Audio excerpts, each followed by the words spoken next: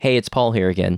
Just a quick reminder that today's episode is one of our very first episodes that we recorded and released, and it's before we started using immersive storytelling techniques like sound design and music and narration. Now, of course, the story itself is very powerful and very relevant to today, but if you enjoy those types of elements like sound design and narration and music, then make sure to listen to some of our newer content that we've released as well. And now, on to the show. 40,000 acres were burned at that time, and 1,600 people were displaced, including Wilderness Ridge. The house that we lived in was destroyed. Total devastation of not only property, but, our lives. I'm Paul Hastings, and you're listening to Compelled. Real people telling true stories of God's compelling love working in their lives. I'll tell you more about Compelled and share a sneak preview of our next episode right after our story. Today you'll hear from Ron Hunt, the former director of Camp Wilderness Ridge, and a man whose life has been marked by relentless service to the Lord. Ron has faced a multitude of trials throughout his life, yet as you'll hear, he's remained steadfast in his faith, and God continues to work through him. We hope you'll be blessed by his story. All right, well, today I'm here with Ron Hunt from Camp Wilderness Ridge. And Ron, I have known you for many years, actually. I was thinking about this earlier today, and I think I've known you for close to either 15 or 16 years. And it's just a real pleasure to be sitting here and asking you questions. For those that are listening, can you just tell a little bit about yourself and introduce yourself? My testimony is that I didn't really come to Christ till I was 35. However, I went to church every Sunday and was involved in lots of different activities in the church and leadership roles with adults. Of course, I was a young adult at that point, and with young couples, with my wife Sandy, and all those things. But I didn't. It was only 35 when I really came to understand that I never had a relationship with Jesus Christ. Can you tell us more about that? I started, I had my own business at that time. My business was going very well, and my family was going very well, and my life is going very well. And so unlike a lot of people that come to Christ because they're in the depths, I was like, is this all there is? Because I was really looking around and saying, I've kind of arrived at where I wanted to go, and it didn't have any real satisfaction. So I started trying to understand, what did I believe as a Christian? I connected with two friends I had, one who I'd gone to school with, and he invited me to go be a part of Bible Study Fellowship. Yeah. And the other gentleman was Joe, and he was doing Bible studies in his home. So I got involved in both of those. And then one Saturday morning, Joe came over and asked me if I wanted to go take a ride, and so we did. And he presented the 4 spiritual laws handout to me, and I realized at that moment God opened my eyes that I didn't know him. Wow. And that's when my life completely changed. Interesting. Tell me about your family, your children. Well, I have we're blessed with 4 children. The first part of our children's lives were blessings, that Sandy and I would talk from time to time. We've been really blessed, no real illnesses or injuries. And then we started to experience some challenges.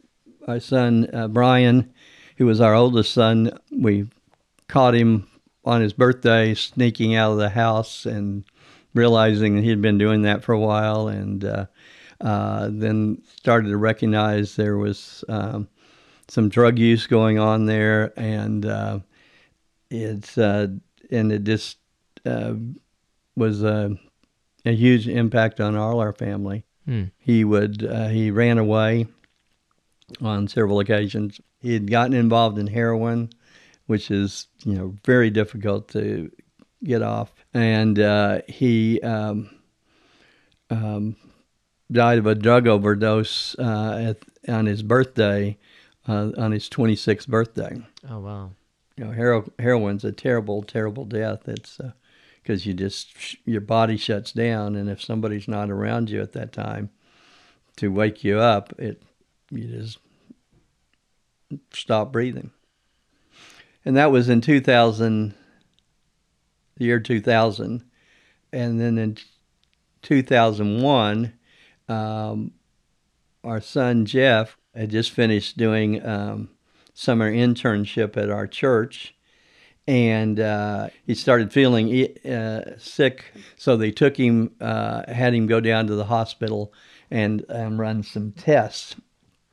And the test showed up some things that were they weren't sure about, so they went ahead and admitted him to the hospital. But basically by that evening, they started talking about leukemia.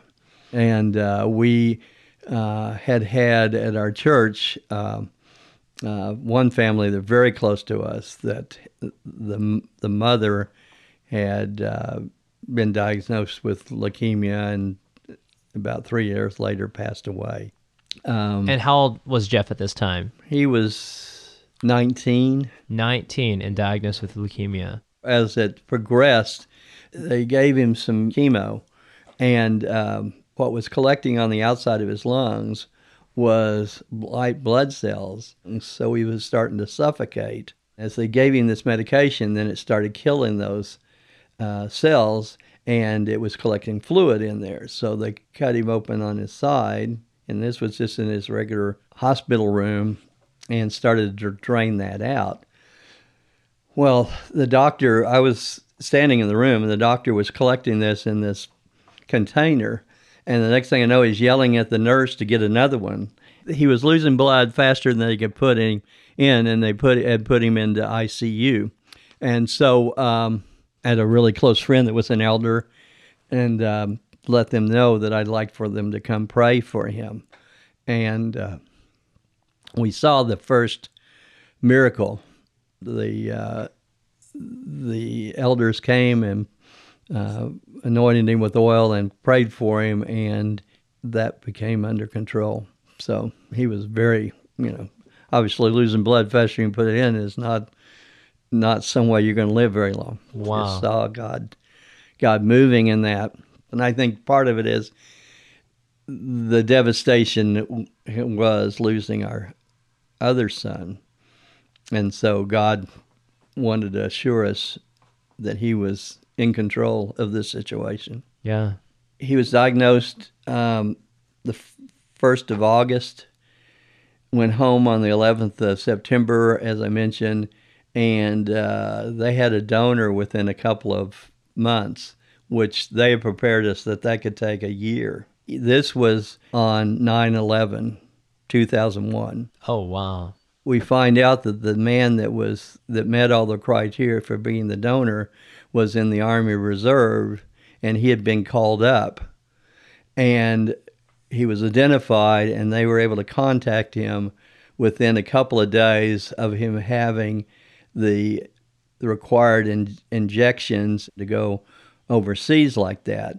Well, the moment he would have had that, he would have been disqualified. Oh, wow. Oh, wow. So they were able to get the permission for him to be delayed on having that happen so that he could give the bone marrow to us. So he had his bone marrow transplant on December 7th of 2001. So it's been 17 years. The clinic in San Antonio where this took place is going to be celebrating their 25th anniversary in August.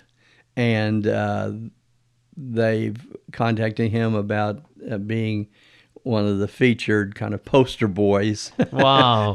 And for that event. And the doctor that Dr. Shaughnessy was his doctor, Jeff is the longest living patient he has. What did this do for you and your wife, Sandy, and especially to your faith? watching one son tragically die, and then a year later having another son diagnosed with a very deadly condition. We didn't dwell on some of it because there was just things were happening so fast. Yeah. We praise God for the fact that He had brought us to Hill Country Bible Church, and we were truly a part of the Hill Country Bible Church family. You know, people were coming and mowing our lawn. People were coming and picking up our laundry every 2 or 3 days. So we had all those logistics, and people were taking care of us and just being, loving on us and caring for us. It's amazing to see how God's body comes together in such a special way at moments like that. And thanks for sharing that. Let's transition over to Camp Wilderness Ridge. We had mentioned earlier at the beginning of this interview that you were the former camp director at Camp Wilderness Ridge. Can you tell us how you first got connected with the camp? Well, I became aware of Wilderness Ridge. I had a good friend. His name was Neil Carnegie.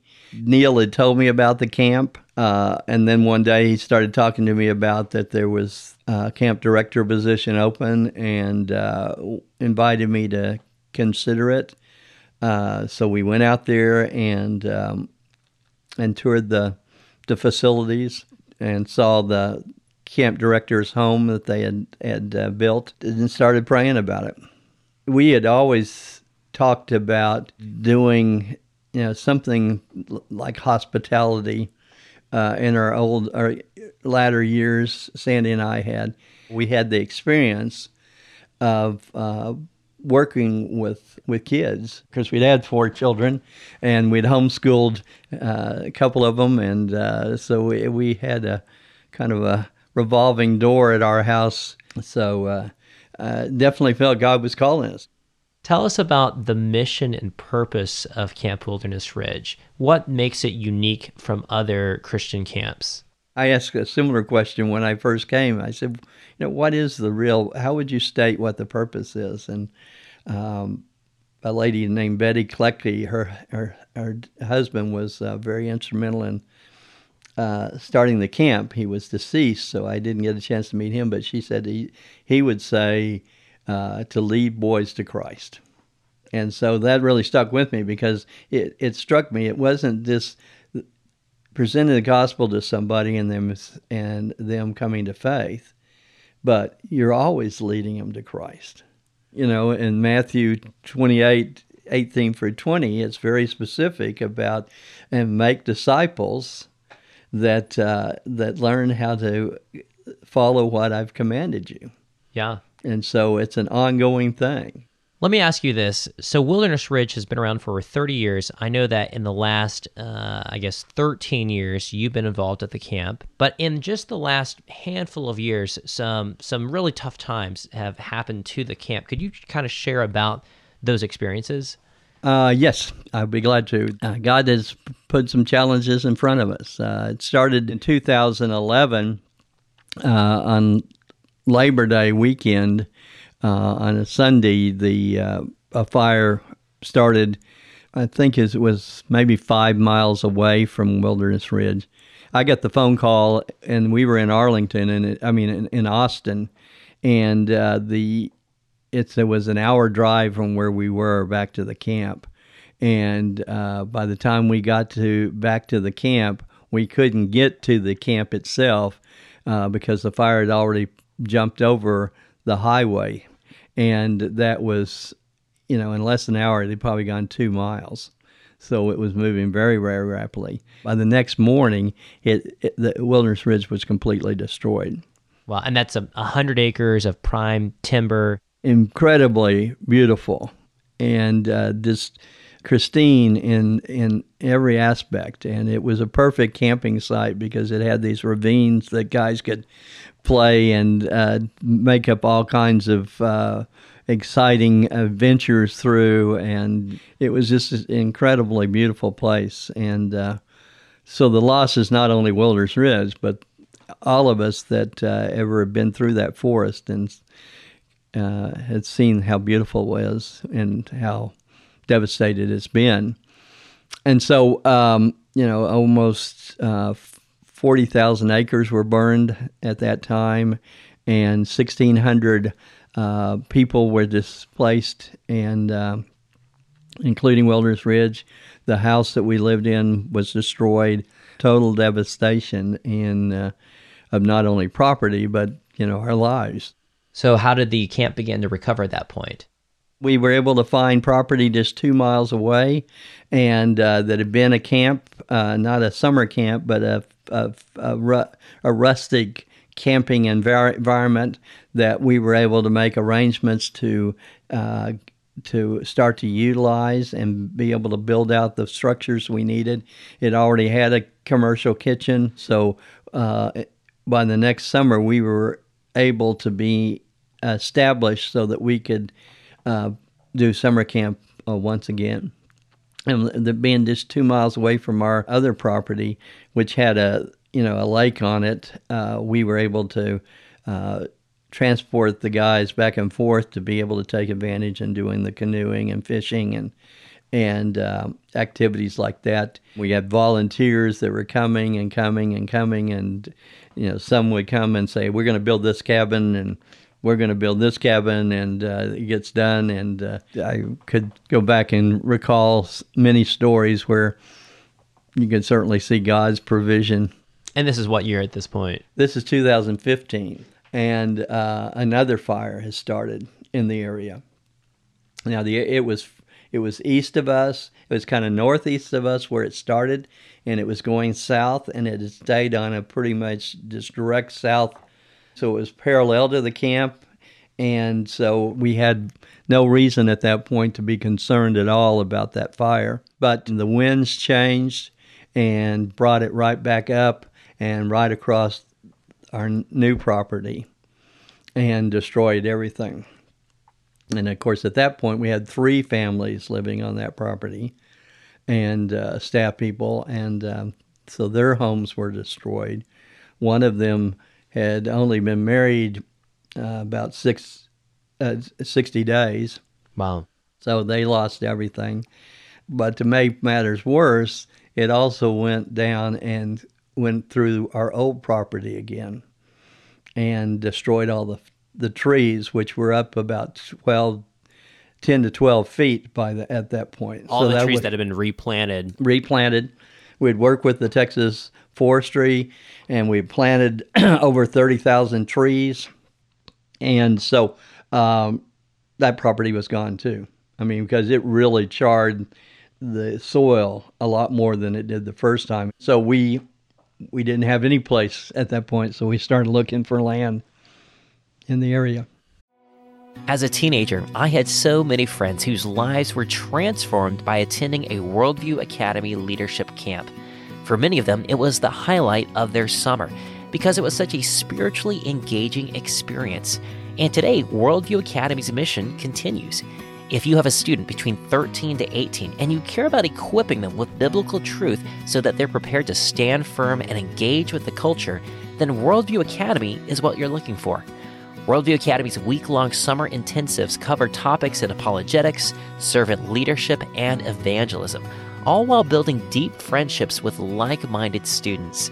Your student will engage with 25 hours of interactive teaching, addressing questions like, how do I know that the Bible is true?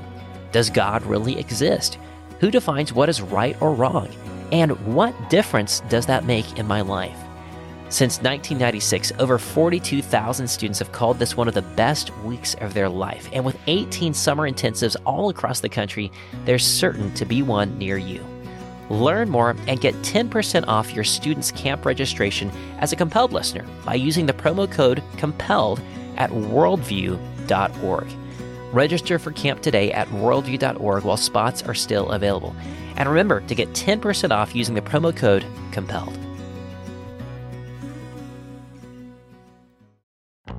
If you like to stay up to date with current events, then you'll especially appreciate another podcast I enjoy called The World and Everything in It. It's a daily news program about 30 minutes long, delivered every weekday morning by Christian journalists from around the world. And they aren't just rehashing the current headlines. They're actually doing investigative, boots-on-the-ground journalism while providing biblical, cultural analysis. I started listening to their show about 5 years ago when we first launched Compelled, And since then, they've become one of my go-to sources for understanding current events from a biblical perspective. But they pull no punches. In fact, they tell the facts just as they are, even when it requires sharing uncomfortable truths. Maybe that's why they're one of the Apple Podcasts' top 100 news programs. Join me and thousands of other Christians from around the world who listen to The World and Everything in It. Just search for The World and Everything in It in your podcast app or visit WNG.org.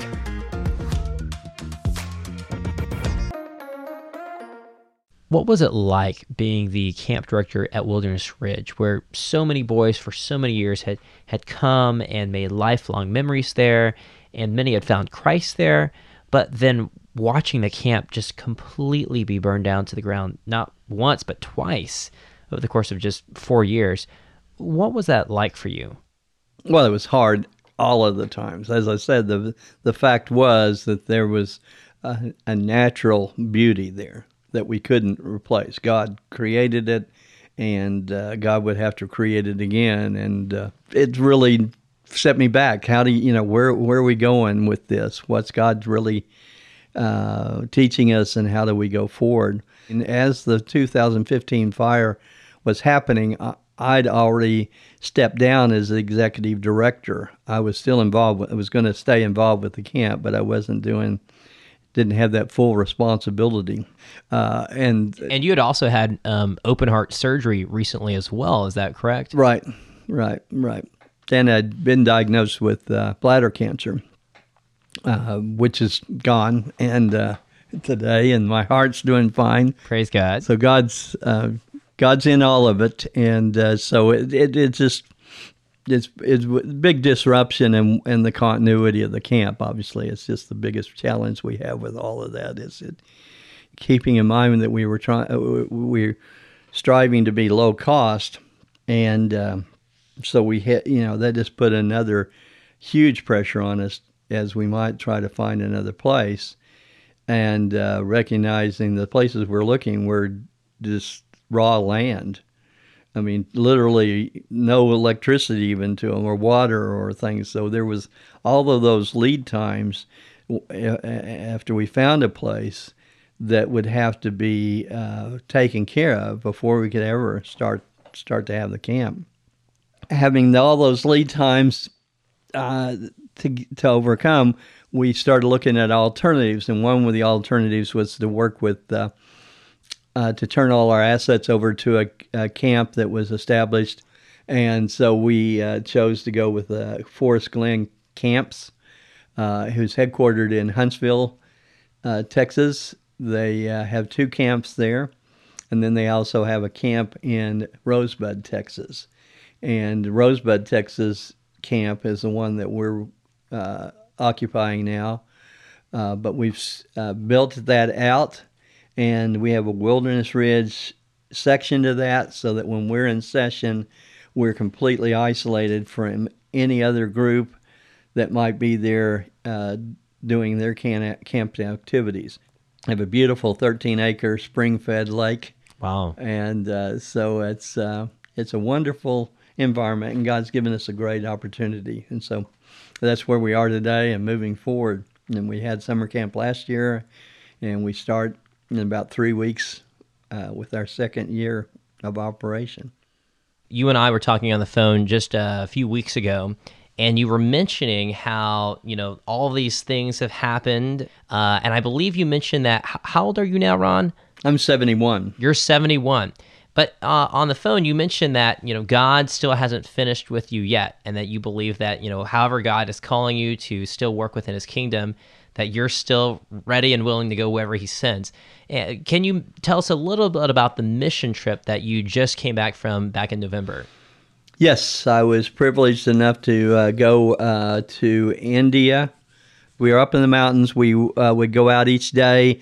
We, being a group of 8 of us, we would have a translator, and we would also have a representative of the local church. So we went into a village, and we would go from house to house. We would talk with them. Most of them were Hindu, so that meant they had lots of gods. So as you started presenting Jesus Christ, they would you could see that they could recognize and understand that, but you could also recognize they were kind of going in the direction of, well, we can just put that on the shelf with all the other gods. Add him to the pantheon. Yeah, and so so we would go into more detail about, Jesus is the only way to God, and we had 85 accept Christ during about 8 days that we were there. Ron, I'm a younger guy, as you know, and when I think of someone that's lived out their life in service to God's kingdom, I think of you. What kind of advice would you give to Christians about living faithfully for Jesus? When you look at Scripture, especially Paul is always talking about going forward. Keep your eyes on the prize. Yeah. So the first thing you need to do is not be looking back and evaluating what you didn't do. Yeah. Is where am I going from? What am I going to do right now going forward? And the next critical part is that my job is to share the faith. There again, I go back to Matthew 28, 18 through 20, because it just sums it all up. Jesus says, first of all, he tells you he has all the authority. And he ends that by saying, and I'll always be with you. And we need to remember, God is always with us. And he's with you right now. And so you've got the encouragement that you've got the all-powerful, because you got all authority, and that he's with you all the time. And what does he want you to do? He wants you to go tell other people about who God is and to disciple them. I encourage people that as they get into the retirement years, and I read a statistic yesterday, there's 35 million people in the United States that are 65 years of age or older. The interesting part is that that group we want to call teenagers, there's only 23 million. So oh, wow. We outnumber them. The seniors outnumber the young adults is what you're saying. Right. I mean, we always talk about how this generation is our future, but we need to understand we're the one that are shaping that future. The seniors. Yeah, seniors are, and if we go sit on the bench, all we're doing is what? Demonstrating sitting on the bench. If we're still actively pursuing life with gusto, then they're going to pursue life with gusto. They're going to have a life that's worthwhile when it's all encased with a faith in Jesus Christ.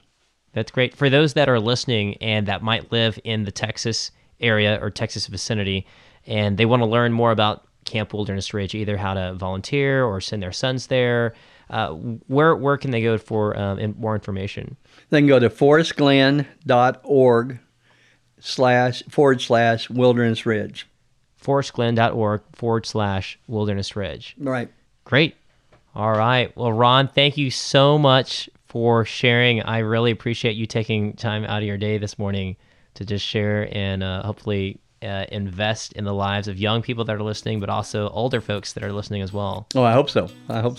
For all, man, to God's glory. All right. Thanks for being on the show. My pleasure. It's encouraging to hear how God has preserved Ron and kept his faith intact even through many difficult circumstances. And God continues to use Ron through the ministry of Camp Wilderness Ridge and his testimony. You can learn more about Wilderness Ridge at their website. And just so you know, Ron emailed me last week to clarify that they have a new web address. It's forestglenwildernessridge.com. Again, that's forestglenwildernessridge.com. We launched our podcast last week, and the response was overwhelming. So thank you everyone who listened to our episodes and shared them. We appreciate you guys. You can find all of our episodes and more at our website, compelledpodcast.com. You can also hear our episodes by subscribing to Compelled on iTunes, Google Podcasts, Stitcher, Overcast, or Pocket Cast. If you enjoyed our show, then we'd super appreciate it if you'd leave us a review and a 5-star rating on iTunes. Also, consider sharing this episode with others that would be blessed by Ron's story. Our show was edited by Zach Fowler, who is a gifted film editor, visual effects artist, and storyteller. You can find Zach and his work at zachfowlerimagery.com. Our logo was designed by Josiah Jost, an incredibly talented logo designer. You can reach Josiah and view his work at sidedesign.com. Our website was created by Ben Billups, a digital developer extraordinaire. You can follow Ben on Instagram at ben.billups. Special thanks to my wife, Sarah Hastings, for helping make this project a reality. Without her, this podcast wouldn't exist. And that's it for this episode. Stick around after the music for a sneak peek at our next episode. I'm your host, Paul Hastings, and you've been listening to Compelled. We'll see you next Tuesday.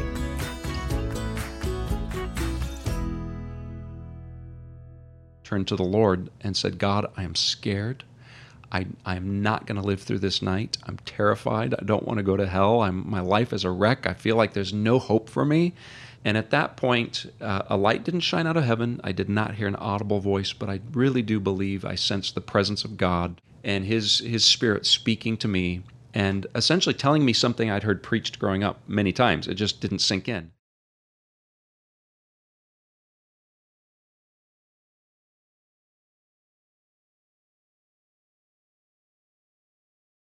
This episode is brought to you by the Truce Podcast.